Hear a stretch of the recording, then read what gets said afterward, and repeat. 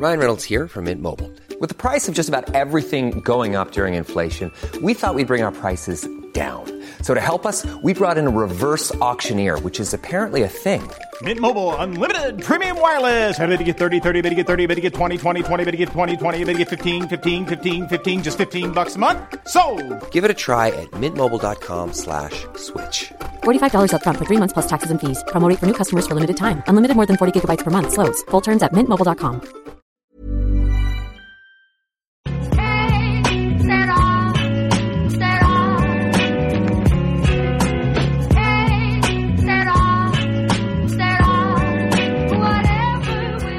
Hello and welcome to another episode of the Championship Roundtable podcast. I'm your host, James Vickers. You can reach us on the show on Twitter, on our Twitter page, which is @ChampionshipPod. And you can also follow my personal Twitter page, where I tweet mainly about Preston North End, which is @_James Vickers. I'm Simeon. I'm the editor of the Tilehurst End, a Reading blog. You can find me on Twitter @BucksRoyal, and you can find my website on Twitter @the Tilehurst End. We write a lot about Reading, news, analysis, and we have a podcast as well. Hi everyone, my name is Thomas Bott. I'm the editor of wolvesblog.com. You can find us on Twitter @wolvesblog or on facebook.com/wolvesblog. And yeah, just everything Wolverhampton Wanderers. Yeah, cheers for joining me today, guys. We'll start with sort of covering the rest of the games in the league over the weekend. We started with Millwall and Cardiff on Friday night, which finished 1-1. The sole game on the Friday night, and then we moved into sort of the main bulk of the league action on the Saturday. So, sort of to give us a quick run through, we had Barnsley and Sheffield Wednesday sharing a 1-1 draw, which I think that's about 5 draws on the bounce now for Sheffield Wednesday. Sheffield United beat Leeds 2-1. Bolton and Fulham shared a 1-1 draw, same with Brentford and Preston. Sunderland, don't know how they did it, still don't know, came back from 3-0 down to draw 3-0 with Bristol City. Another 1-1, Derby County and Norwich City. Another draw in the Ipswich and Burton game, this time goalless. Middlesbrough beat Reading 2-1. Forest got beat 2-0 at home by Hull City, and Wolverhampton Wanderers beat QPR 2-1. And then it was the Aston Villa Birmingham derby then on Sunday, which Aston Villa came out 2-0 winners. I just wanted to ask you two, obviously quite a lot of draws in the Championship this weekend, but if either of you were to pick out sort of a couple of games that sort of really stood out to you for sort of good reasons, bad reasons, or maybe a surprise result in there, which would you sort of go for? I think if I was picking one, obviously the Bristol City Sunderland one, just because of how that one played out. Remarkable result, really. Bristol City just been so strong at Ashton Gate. I mean, they're having a wobble lately, but 3-0 up, you just clock that one up as done and dusted, don't you? So for Sunderland to come back and get a point, I mean, that could be a massive point for them come the end of the season. They might look back on that as the game that kept them up, So incredible game, really. I did catch the highlights of that one, and they did very well to dig themselves out. Not concede anymore. They rode their luck. They got a couple of decisions they probably shouldn't have got and an own goal. But, they probably feel that that's the luck that they've been overdue, really. So, hats off to them for getting that result. I think the other big winners from the weekend on the promotion front were probably Aston Villa, beating Blues in a derby. I think that's 7 wins in a row for them now. And everyone else was dropping points, weren't they? Derby dropped points. Cardiff couldn't beat Millwall. So I think the big winners, obviously Wolves at the top as well, but Aston Villa definitely moving up to second place and cashing in on the drop points of their rivals. Yeah, I can't disagree with any of that. The Bristol City Sunderland game was really interesting, not just because of the result, but I think it just has a completely different psychological effect for both teams going into the next couple of weeks. Bristol City throwing away a lead, they're going to be low on confidence for their next game. Sunderland are going to be on a lot of confidence going into their next game, having been able to get a really good result out of that one. So it's perhaps not about what happened in that game, but the impact that it's going to have in the next couple of weeks at either end of the table. And it could be a really important psychological impact for both teams. To mention another one, Hull City's win at Nottingham Forest, really big win for them. I think it's their only win in the last 5, so it's a really big 3 points in the relegation race, and a really bad result for me as a Reading fan who have seen a relegation rival get a big win, which we weren't able to do. Yeah, completely agree with the two of you there with regards to the Sunderland result. Obviously, that'll be the one that stands out just for the nature of it. Coming back from 3-0 down against a team challenging for promotion, not many would have expected that at half-time. And sort of to see videos of quite a lot of Sunderland fans leaving at half-time, I bet they were wishing they'd stayed now till the end, because it was sort of looked like it was quite good sort of scenes at the end when they did equalise. One game that I wanted to pick out, and their only win away from the league was against us in the FA Cup, which was quite disappointing for us, is Sheffield United beat Leeds 2-1 in a Yorkshire derby. It's their first win in the league in over a month. So, for a team that was sort of back in sort of October, November time, we were talking about them as possible sort of automatic promotion candidates, to sort of stop the rot, as it were, and get back to winning ways against a good Leeds side who sort of over the last couple of weeks have fallen off a little bit. That was vital for them. Sort of for Preston, it takes them back on level points with us now, which, is a bit sort of disappointing from our point of view. But I think as well, to sort of touch on our game, we had quite a good draw away at Brentford, a place where over the last sort of 5 or 6 years, we seem to get battered every time. So, good point. I wouldn't have predicted that going into the game. I probably would have said we would have got beat. So that's a good point for us. I think the other one sort of to touch on, Bolton over the last couple of weeks, they beat Bristol City last week, and then to get a point against Fulham, who, have been scoring goals for fun and have been flying up the table, is going to be crucial for them come the end of the season. And that relegation fight now is really sort of hotting up, with sort of exception of Burton and Sunderland, who, even though they did get the good draw, are sort of slowly sort of losing touch with the rest of the pulling away pack in the sort of the relegation fight, sort of up to, you'd say, sort of Norwich and Nottingham Forest in 16th and QPR in 15th. No one's really safe sort of downwards of that. So I think over the next sort of 5 or 6 games, we're really going to see that bottom half of the table sort of chop and change, and it's going to be sort of interesting going into then the last sort of 10 games or so, who is sort of pulling away and who's really been sort of dragged down into it. But sort of to stay on the relegation zone, I wanted to touch on obviously the Sunderland game in a bit more detail. What sort of impressed me about it was, a team in the relegation zone, 3-0 down away from home. They could have just let their heads drop, lose 4 or 5-0 and then, try to go on again next week. But sort of to turn it around in the manner that they did, do you see that as sort of them turning a corner now, and they can sort of start to put a little bit of a run together and slowly claw themselves out of the relegation fight? I suppose what you always look for in scientific terms is what fixtures they've now got coming up, because obviously if they've got difficult fixtures, then it doesn't matter how psychologically strong that's going to make them, they might struggle. But they've got Brentford at home and Bolton away. Brentford at home, Bolton away, yeah. And I mean, that's not I don't think it's a bad time to be playing Brentford.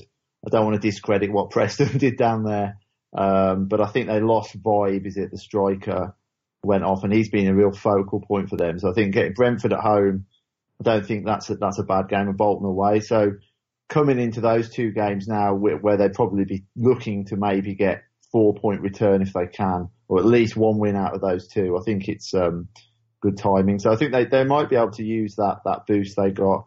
But they just, that good result is, in isolation is fantastic, but there's such a big, sense of hostility and a downward trend in that club. You just wonder if that one result is really enough to start turning the ship around.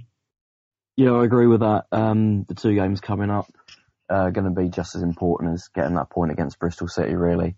But looking at it in a wider context, considering that Coleman came in a couple of months now, he's been there for a couple of months, you would have thought that if Sunderland were going to have a big revival, it might have happened a bit earlier, getting in that new manager, that new set of ideas and hopefully a bit more confidence, but it hasn't really happened for them. If anything, they're about there, really. They didn't do a massive amount of business in the transfer market either. I thought they would have done more, but I mean, the lad they got, I think, is it from Liverpool, Ajaria, the winger. He looks a really good player. I think, is it him? Is it Ajaria or Sora? I don't know who it is. They've got a lad, a winger, Yeah, it's Ajaria, yeah. Yeah, and he set up the goal on one of the goals, on against Bristol City, and he looked really lively. And they bought Luar from Brighton, I think, and those are two players who can really take the game to the opposition. And I think that's what they've been a bit lacking, Sunderland. I think they've been a bit too passive for too long. So you look at them, I don't think you can put them in the same camp as Burton, because I think the problem Burton have got is I just don't see how they can hurt teams. I think they're really vulnerable at the back, and there's nothing to fear the other direction. Whereas I think Sunderland have got the lad Fletcher on loan from Middlesbrough as well. He's got a bit about him, even though he struggled at Middlesbrough. And they've got some decent wide players in now. So I just wonder whether they might have enough. And you look at teams like Barnsley, just lost their manager, obviously, Burton, and you think, well, it only takes one of the other teams to get sucked in, whether that's Bolton, who have a negative downturn, or Birmingham or Hull. It doesn't take a lot. So I don't necessarily agree with the fact that they should probably be in the same class as Burton. I think there's probably a bit more hope for them.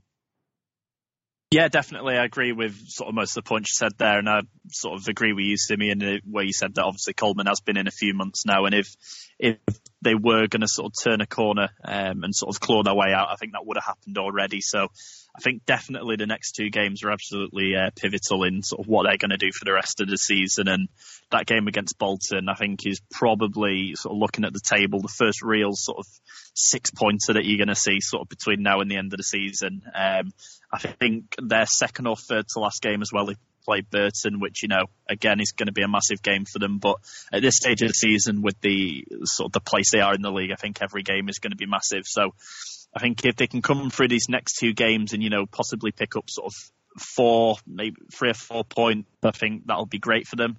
But, if they come out of these next two games sort of with 2 defeats, and that sort of pushes Bolton a bit further away from the relegation zone, they're going to be in, serious trouble.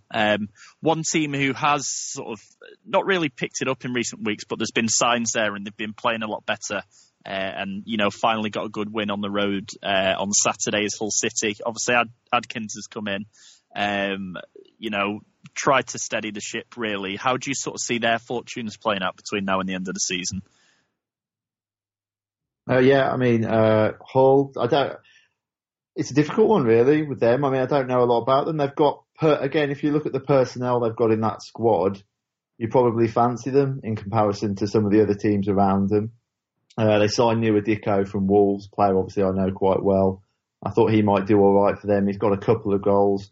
They've got people in that squad who, other than him as well, who can do a bit of something. So I think with them, it's been a case of just galvanising them a bit and getting them going. I always felt with them, if you can get a bit of spirit going between the players, they've probably got the quality to stay up. So I would actually expect them to stay up. I wouldn't expect them to be down at the bottom come the end of the season. But obviously they've got to get the points on the board, haven't they? So but yeah, I'd be optimistic if I was a Hull fan of staying up at the very least. Yeah, I certainly think they've got the tools to stay up. It's very tight at the moment. Only a 1 point gap against Barnsley, but you look at someone like Jared Bowen, who's been scoring quite well this season. And what it could come down to in the end is just having someone who can stick the ball in the net when it comes down to those tight, cagey draws going in late in the game at the end of the season. If they need to get the ball in the net and just get that extra win, that could be the difference. Having someone like Jared Bowen is vitally important, and it's lucky for them that they do have that kind of striker. Looking at them against, say, Barnsley, Sunderland, Burton, I just think they've got that extra bit of quality. It's not a huge gap, but just those little differences might be the benefit in the end. Hey, I'm Ryan Reynolds. At Mint Mobile, we like to do the opposite of what Big Wireless does. They charge you a lot, we charge you a little. So naturally, when they announced they'd be raising their prices due to inflation, we decided to deflate our prices due to not hating you. That's right. We're cutting the price of Mint Unlimited from $30 a month to just $15 a month. Give it a try at mintmobile.com/switch. $45 up front for 3 months plus taxes and fees. Promo rate for new customers for limited time. Unlimited more than 40 gigabytes per month slows. Full terms at mintmobile.com. Yeah, I think definitely having Adkins coming in, a manager who knows the division well, is going to help them sort of no end. And, they seem to have got, even though it's early days for him, they got Will Keane in now from United, but then is it Harry Wilson from Liverpool who scored at the weekend for them on his first start for them. So, they look to have sort of people who can find the net now, Jared Bowen, like you mentioned. So I think definitely if they can sort of keep players fit, I think they will have sort of just enough to stay clear of the relegation zone and, sort of possibly finish lower half the mid-table, depending on how results go for them between now and the end of the season. And sort of looking at their midfield as well, they've got sort of bags of championship experience, players like John Torrell, Sebastian Larsson, Aina who used to play for Newcastle. So, there's experience there mixed with sort of youth and players who can find the net now. So I think over the next few weeks, I'd expect them sort of to start to climb the table and sort of pull their way to safety. The next thing I wanted to sort of ask you two about, obviously we touched on it a little bit earlier when we were saying about Barnsley sort of getting dragged towards the relegation zone at the moment. And I know Rob, who comes on the podcast, did sort of a little special for us last week regarding obviously Heckigbottom going to Leeds. I just wanted to first of all get your thoughts on the fact that 4 days prior to obviously him going to Leeds, he signed a new contract at Barnsley and came out and, he said he's been a supporter of the club and, was saying all the right things really for signing a new contract, and it looked like he was going to stay. What was your sort of initial reactions to obviously him signing the new contract and then leaving 4 days prior? And do you see it as a good appointment for Leeds going forward? Oh, well, I suppose it is surprising. I didn't realise he'd signed a deal until I read about it after he joined Leeds. But it's a difficult one, isn't it, really? I suppose I'm not really connected to either of those clubs in any meaningful way. You're asking me, is Leeds a step up from Barnsley? I don't think anyone can deny the fact that Leeds are a much bigger club than Barnsley. So if the opportunity is there to take a step up, that is a logical progression. That is a step up, in my opinion. If you're then asking me about loyalty in football, then I don't think loyalty exists in football, really. I suppose the odd thing, perhaps, is that Barnsley have recently been taken over, and from the personnel involved with that takeover, I would have expected that they would probably start to show a bit more ambition. So it might have been quite an exciting project, but obviously he didn't think that. Or maybe even he thought that the axe might drop on him because new owners sometimes want their own man, even though they've given him this new contract. So I don't know. Only he can know the motivations for moving. But as to whether he will be a good appointment for them, that's very difficult to say, because if you look at all the managers Leeds have gone through in the past, 2 years, over a longer period, real high championship pedigree managers, and they either haven't given them the time or they've struggled for whatever reason. It's just impossible. I think to be honest, I probably will be I will be surprised if he's successful, but only because I'm surprised if any Leeds manager is successful, because I just don't think they've got the infrastructure as a club in place to be successful at the moment. Gary Monk obviously decided it was he wanted to jump ship after one good season. And you have to question why he did that. He obviously didn't feel he was going to get the same opportunity there as he was at Middlesbrough. So there's obviously something at that club that makes it quite difficult for managers to succeed. So yeah, I'll probably be quite surprised if they end up anywhere near the top 6 this season anyway. Yeah, completely agree with that. Leeds just aren't a stable club at the moment with regards to the manager. Monk did pretty well with them, overachieved last season, I think.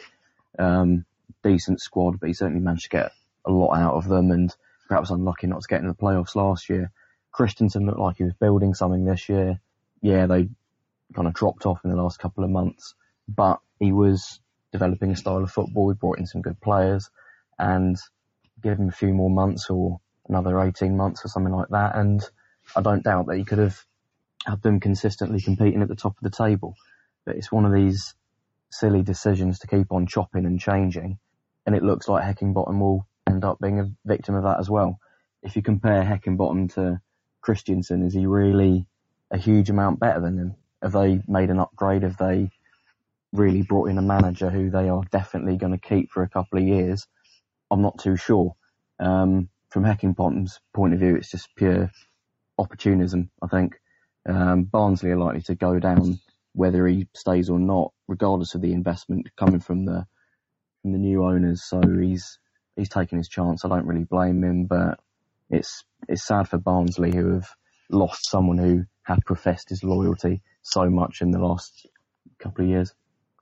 Yeah, I completely agree with you. And sort of to go on to your point, Simeon, about chopping and changing the managers, I thought Christiansen was doing sort of a relatively good job there. He'd started to put his stamp on the side, and obviously every season, sort of, you're very rarely going to go for a season without sort of a bad patch. And I thought it was going to be sort of interesting the next couple of weeks to see how he came out of that patch and, sort of learn about him more as a manager. And, I was sort of shocked really to see that they had decided to get rid of him when they did. They're not a million miles away off the playoffs, so they weren't sort of at the time when they got rid of him. I think they were 3 or 4 points off, which, sort of any manager in the division really would be sort of happy with that at this stage of the season.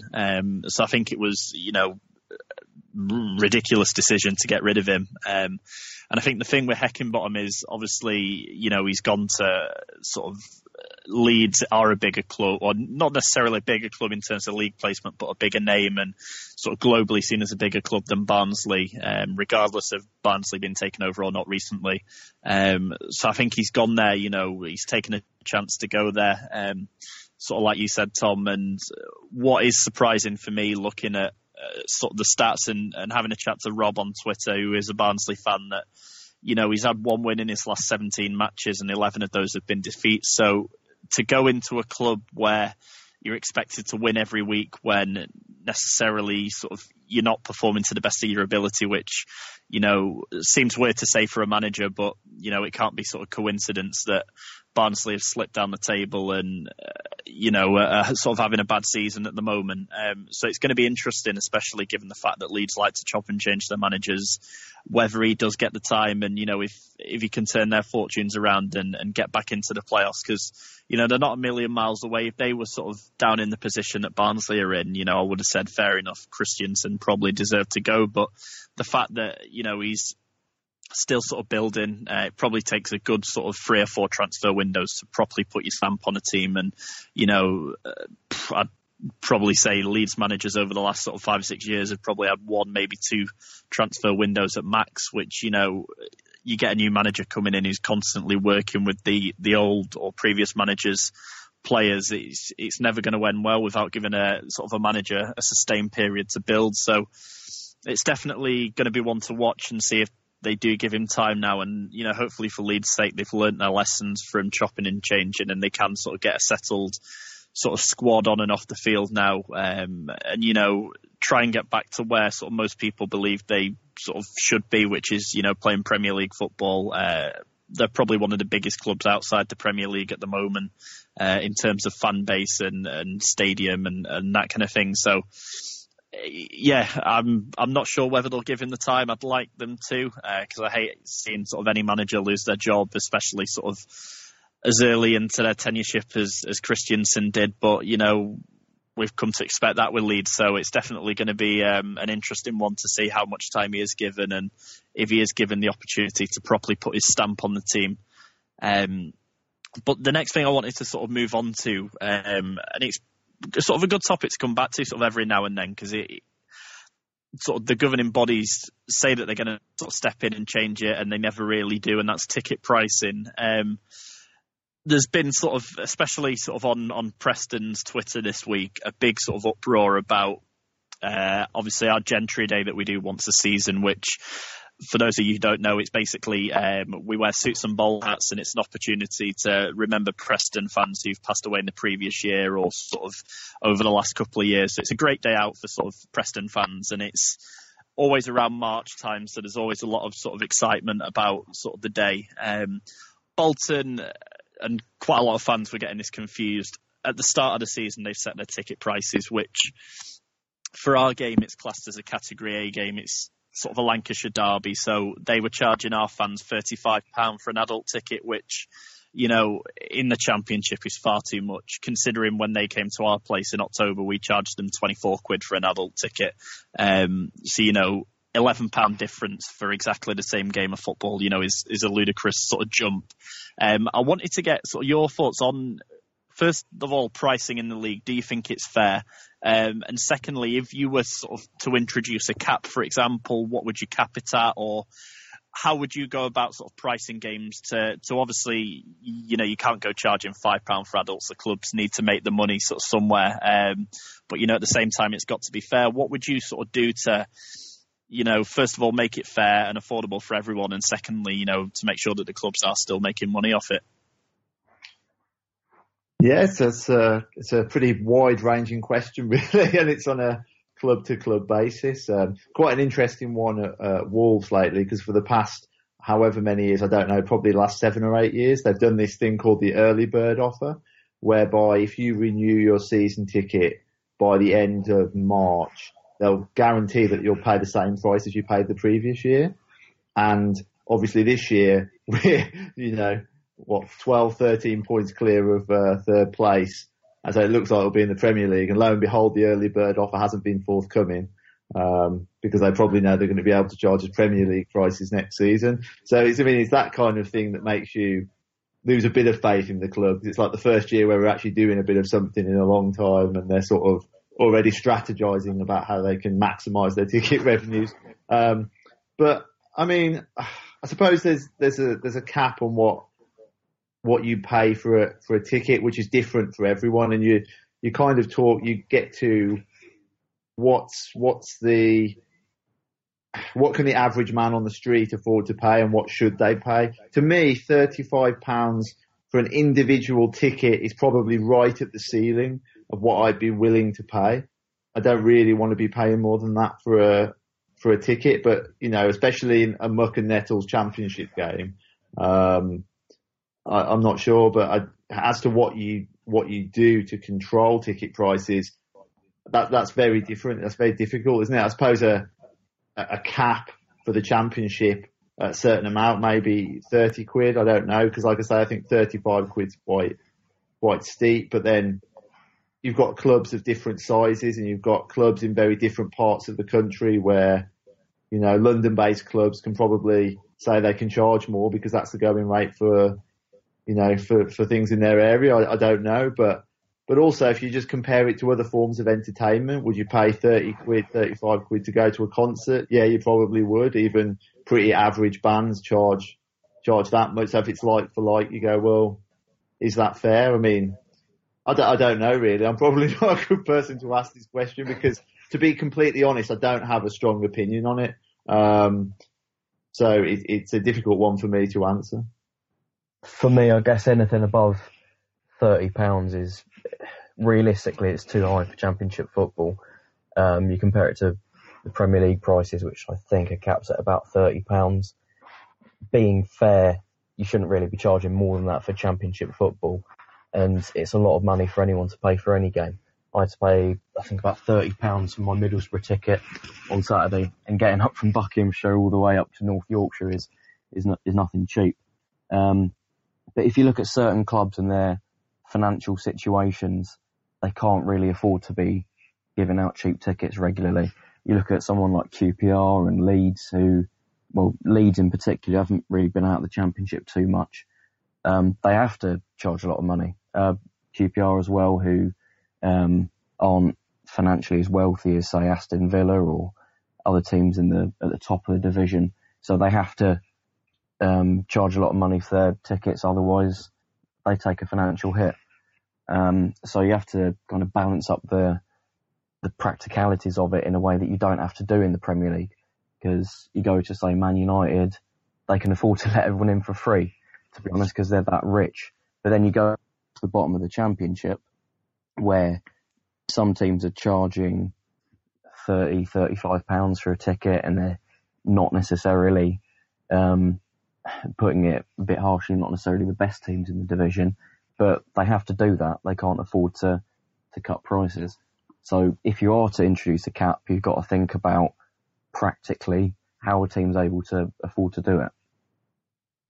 Yeah, I completely agree with you two. Obviously, it's easy to say Championship football should be capped at £20-25, and people sort of nod their heads at that because it's cheap or cheaper than sort of it is at the moment. But as you said, Simeon, there's teams like Burton, for example, smaller stadium. They don't have the riches of like an Aston Villa or a Leeds United. Sort of their main sort of source of income is sort of ticket sales, and they get the bits from sort of TV rights as well. But without those ticket sales, the sort of isn't the success story that is Burton at the moment. So I think obviously it's a difficult one. You can't really sort of, as much as I'd like them to introduce a cap, because obviously each club has a different sort of requirement of what they need to charge, and different factors for needing to charge that. Sort of supporting Preston, we're not one of the richest teams in the division. I'd probably say we're sort of in the bottom quarter of sort of teams, sort of money wise, which is testament to how well we've done this season. But sort of £24 for a home game, I think is fair for sort of our price, and I think that's where the real sort of issue has come for many Preston fans with regards to the Bolton ticket. The fact that we charge them £24 and they more or less sell out the away end, and then a few months later for exactly the same game of football, both teams are in more or less the similar positions that they were, yet you get charged £11, and sort of couple that with the fact that between Bolton and Preston that weekend, when we do play them, there's rail replacement buses. I think it's sort of added up to not many fans sort of wanting to bother, which is quite a shame, with it being sort of one of the sort of the main days for the club sort of on our calendar, sort of a real sort of community day. And it looks to be sort of overshadowed a bit this year with, people arguing about ticket prices and that kind of thing. But, as we've said, it's very hard unless you sort of sit down with every club and, sort of go on sort of the general consensus about sort of what would be best for each club. It's very hard to introduce sort of like a flat sort of cap across the division. But, I think something does need to be done at some point. Sort of, as we've said, 35-40 quid for a Championship ticket is far too much, and people and clubs are encouraging people to get through the turnstiles and not just watch the game on TV. But you can't expect sort of a family of say 4 or 5 to come sort of week in, week out to home games who maybe can't afford a season ticket, and get them to pay sort of that amount of money sort of each week. But sort of moving on to sort of like not a sort of serious topic, but sort of to go on or to carry on from, obviously we were talking about sort of away day ticket prices and that kind of thing. I know you went up to Middlesbrough this weekend, Simeon, and we were sort of talking sort of off air about sort of favourite away days and experiences that we've had on away days. Just wanted to get your sort of opinions, really, sort of in the division at the moment as it is. Do you have sort of an away day where the fixtures are announced at the start of the season that you think, that is the away day that I'm looking forward to, sort of for whatever reason, you might have friends there or you just enjoy going. I just wanted to get your opinions on it, really, because there's a few in the league that I always look forward to and really enjoy, but it'd be interesting to see sort of fans of different teams if you sort of have the same feelings on different grounds. Yeah, I mean, I suppose I always look out for the derbies, the derby games, and obviously that for Wolves, that's Aston Villa and Birmingham or West Brom. One of those games. I obviously always enjoy going to those because I'm lazy and I don't want to travel the massive distances up and down the country. You can get in on the train. It's always in a cracking atmosphere. But I suppose outside of that, looking down the grounds now, the ones I've been to and the best and worst experiences I've had of them all. I really enjoyed, I quite enjoyed Derby. I went there this season. We obviously won the game. I think obviously your experience is quite often shaped by the result, isn't it, if we're being honest? No one likes travelling miles and getting stuffed, and then however nice the ground and the pint is beforehand, it's does colour your experience a bit. But Pride Park's a great stadium. Really caters for fans superbly, I think. You've got lots of stuff at the ground to be looking at and doing. Really good one. One of the worst ones for me is always, it sticks in my mind, is Norwich. I just remember, because from where I am geographically, it's a bit of a trek. You're talking 3.5, 4 hour travel maybe. And I just remember a terrible 2-0 defeat where they utterly dominated us the whole game. And then, slinking out after and contemplating that drive home under miserable circumstances. But, that's not a slight on them as a club or their stadium, but that was a particularly bad day. Slightly different circumstances as a Reading fan, because we don't really have those local derbies in the same way. Swindon and Oxford are yet to catch up with us in the last couple of years, so you might be going down towards them though soon. So. Yeah, I think we might have Swindon away, might have the Kassam at Oxford to look forward to next season, probably. That's something to look forward to, in the worst case scenario at least. But apart from that, we kind of have to look to the West London stadiums, to be honest, as our local games. Fulham, Brentford, QPR, not really derbies, but they're not too far down the road, so we usually take a good travelling contingent to those, which is unlike Reading fans, to be honest with you. So those are always ones that we look out for. Personally, the stadiums I like, Villa Park, great one, really big, old, lots of character to that stadium, so I look forward to going to that one. And Pride Park as well, really nice stadium, as Thomas said. So all of those really.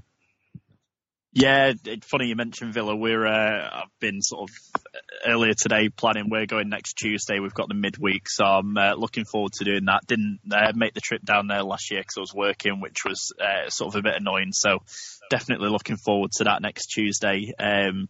Brentford, which I had to miss for work this weekend, which I was absolutely gutted about, is probably in the division.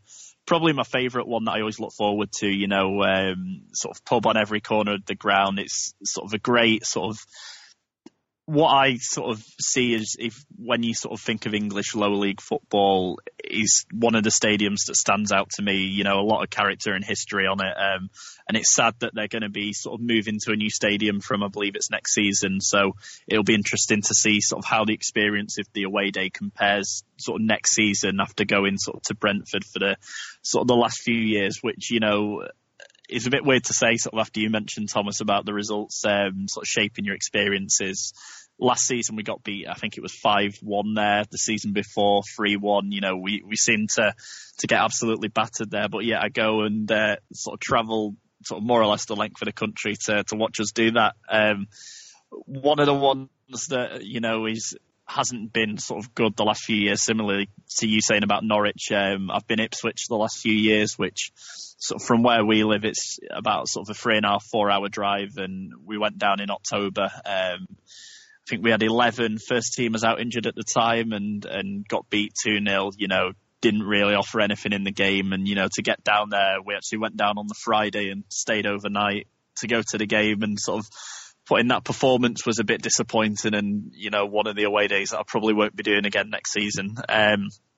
But sort of away from sort of Ipswich, that kind of sort of area, the local ones this season, Bolton, for example, over the last few years, we've been sort of quite lucky, really, having teams like Burnley, Blackburn, Wigan, Blackpool sort of in and around us in the division, but just sort of Bolton this year, which makes you sort of travel to other different parts of the country and sort of see new grounds, which is good. But, living in Manchester, supporting Preston, it's always good to have sort of the nice close ones. So they'd be sort of the ones that I look forward to. And then, obviously your Fulhams and those kind of ones, especially now that I've discovered at Fulham away, there's a boat that goes down the Thames almost like a booze cruise before the game, which we did this year. So it was on the Sunday recording the podcast, it was probably the worst one I've done this year, with a banging headache and sweaty palms through the whole recording. What was the result? We were 2-0 up at half time, and we ended up conceding in the 94th minute to draw 2-2 off. Our keeper came out to catch a cross and dropped it, and they scored a tap in literally last kick of the game. I think the final whistle actually went while they were celebrating, which, quite often is the way with Preston. Not so much this season because we're having a good season. The football's normally the worst part of the away day, which, sort of has said it all sort of over the last few years with us. But, this season, thankfully, it's been a little bit better. So there's been some quite good away games this season. But sort of just to finish off, obviously, we've all got games next weekend apart from Reading, who I believe your next game, Simeon, is Tuesday 20th. away at Nottingham Forest. How do you sort of see that game going, and what would be sort of a score prediction going into that game from you? It's an interesting one, really. Having those 10 days off could either work for us or work against us. We can certainly use the rest, certainly use a recharge and a rethink, because the last 2 games have been pretty dire. Millwall and Middlesbrough home and away respectively. We haven't really looked like getting into either of those games. So tactically we need a rethink, we need a recharge, and the players have gone out to Spain for a couple of days for an apparently intensive training course to hopefully to reset how we want to approach matches. So with that in mind, I have no idea what team is going to turn up at Forest. It could be a completely rejuvenated side. It could be one that's exactly the same as what we've seen in the last couple of weeks. Pushed for a prediction, I can see us getting a score draw, getting a point out of that one. Hopefully, something that we can build on going into the next couple of weeks.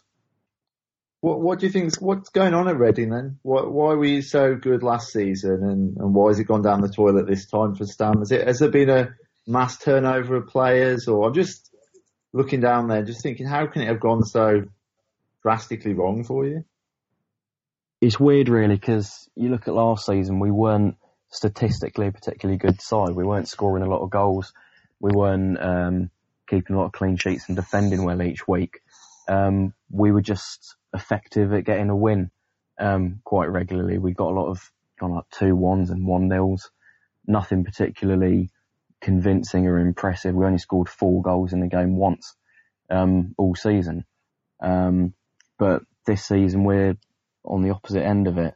I think we've only conceded 3 goals in the game once. So we're not getting battered, we're not getting played off the park.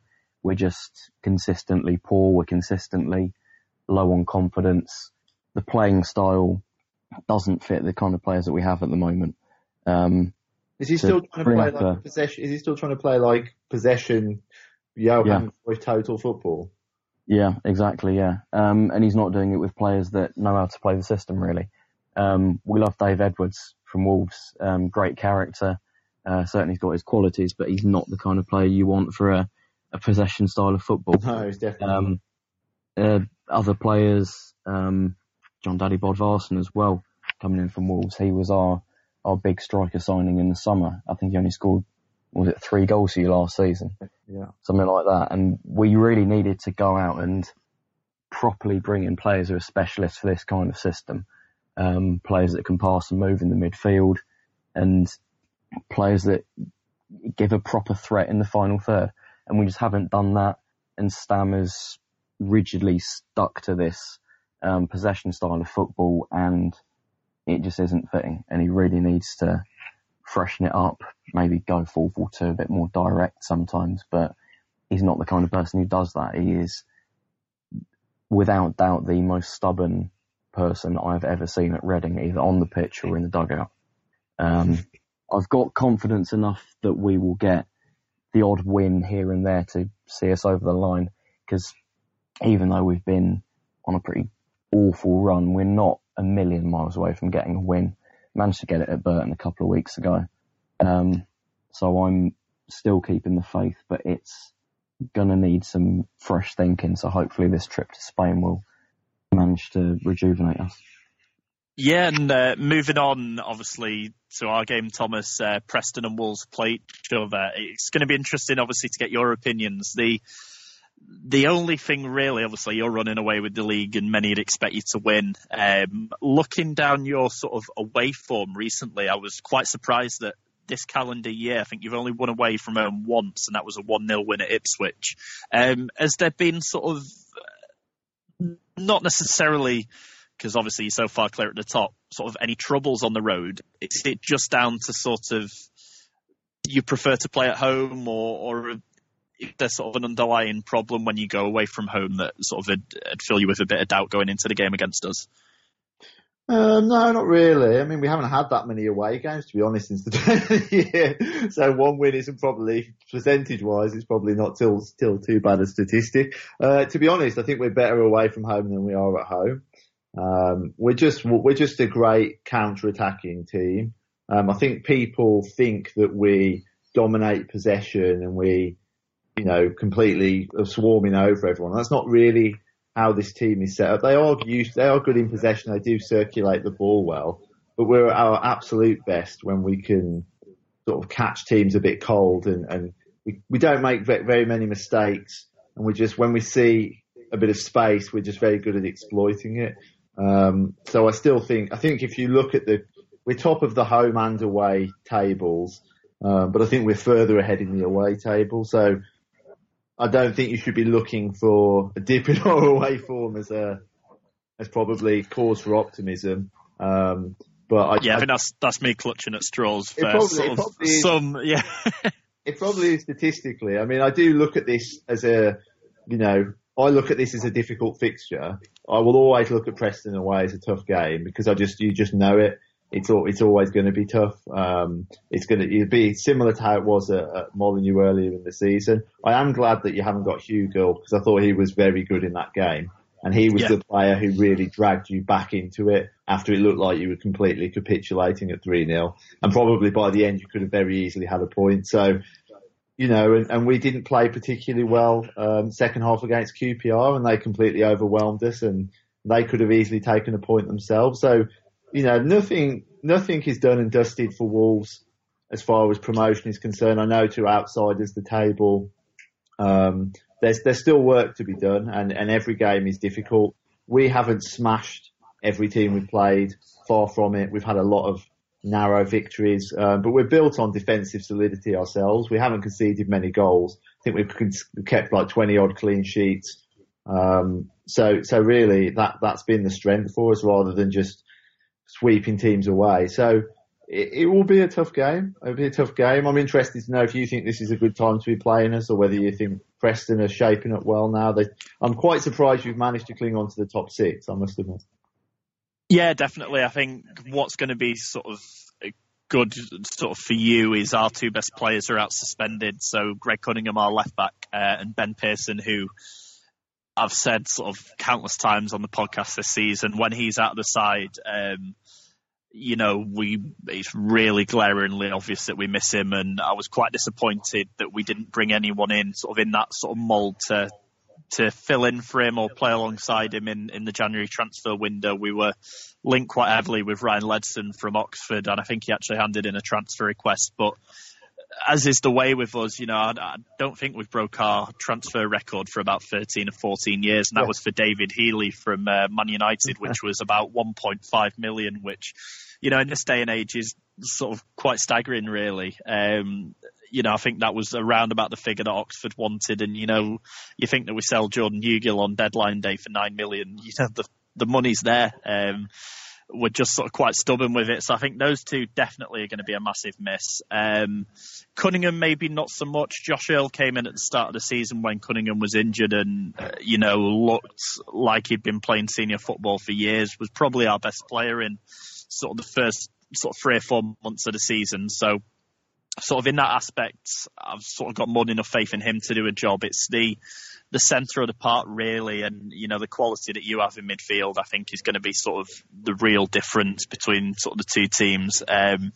We're quite a difficult team to beat. We've lost, I think, the third fewest games in the league all season, but then you look at our draws and we've drawn the most in the league, which is why we're sort of not quite good enough to sort of catch the likes of Villa, Derby, Cardiff, but, we're hard to beat, which is why we're sort of clinging around to the playoffs. And, if we can stay around there till sort of late March, April time, it's going to be really interesting to see sort of how the season ends. But sort of going back to the Wolves game, I think sort of before it now, I'd be absolutely delighted with a point. I think most teams would play in Wolves in the league this season. You've only sort of lost 4 and drawn 5 and won 22. So, it's testament to how dominant you've been this season, even if it is sort of by the odd goal here and there and that kind of thing. So I think to come away with a point, I'd be absolutely delighted, keep the pressure on sort of the Bristols and Fulhams who were chasing in the playoffs. But, sort of with my sensible head on, I think you might just have a bit too much for us, especially with Ben Pearson missing in the middle of the park. And it's going to be up to sort of people like Alan Brown, who's really stepped up over sort of the last few weeks and, has probably been our player of sort of the year so far, sort of January, February. But, he can't do it by himself. So I think the rest of the midfield's really got to step up. And if we are going to get something out of the game, everyone's, got to be sort of putting in like an 8 or 9 out of 10 game to even get anywhere sort of near you. But, it's at home. We're quite hard to beat at home. I think we've had 1 defeat in the last 15 at home.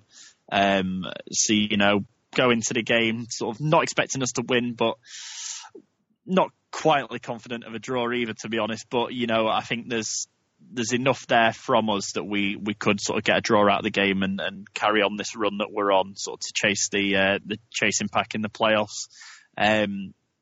If I was to sort of push you for a score prediction, Thomas, what would you go for?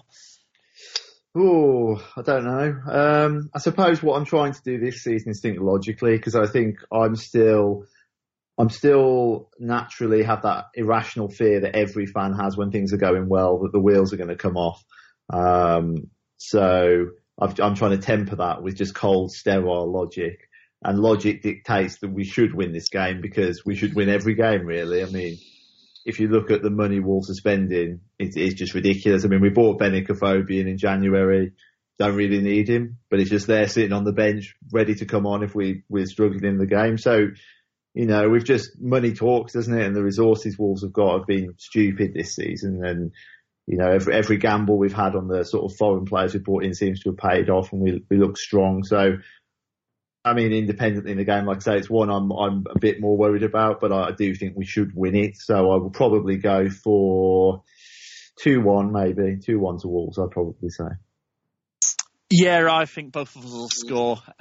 Sort of sensible head-on for me. I think you probably will just shade it, so 2-1 wouldn't be far off. But if I was to go sort of with my bias Preston head-on, I think 1-1 would probably be sort of what I'd go for. But I do think it'll be a tight game, and it probably can go either way. I think if Ben Pearson was playing, I'd be a lot more confident. But I think there's too much. I think for you with your midfield that you're gonna sort of control the game from early on, and sort of get the goals that you need to see you over the line and get the victory.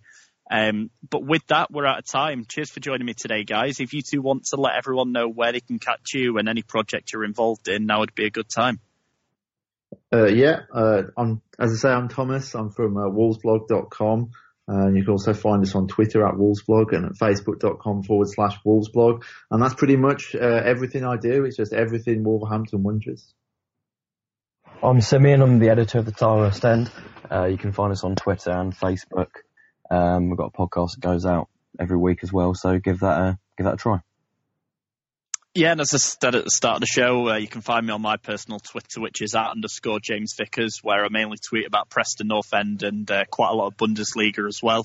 So if you're interested in any of those, definitely give me a follow. And you can catch us on our Twitter page, which is @ChampionshipPod, where there's weekly polls. The link to the podcast gets tweeted out. So if you're interested in Championship football at all, which I'd imagine you are if you're listening, definitely check out our Twitter page.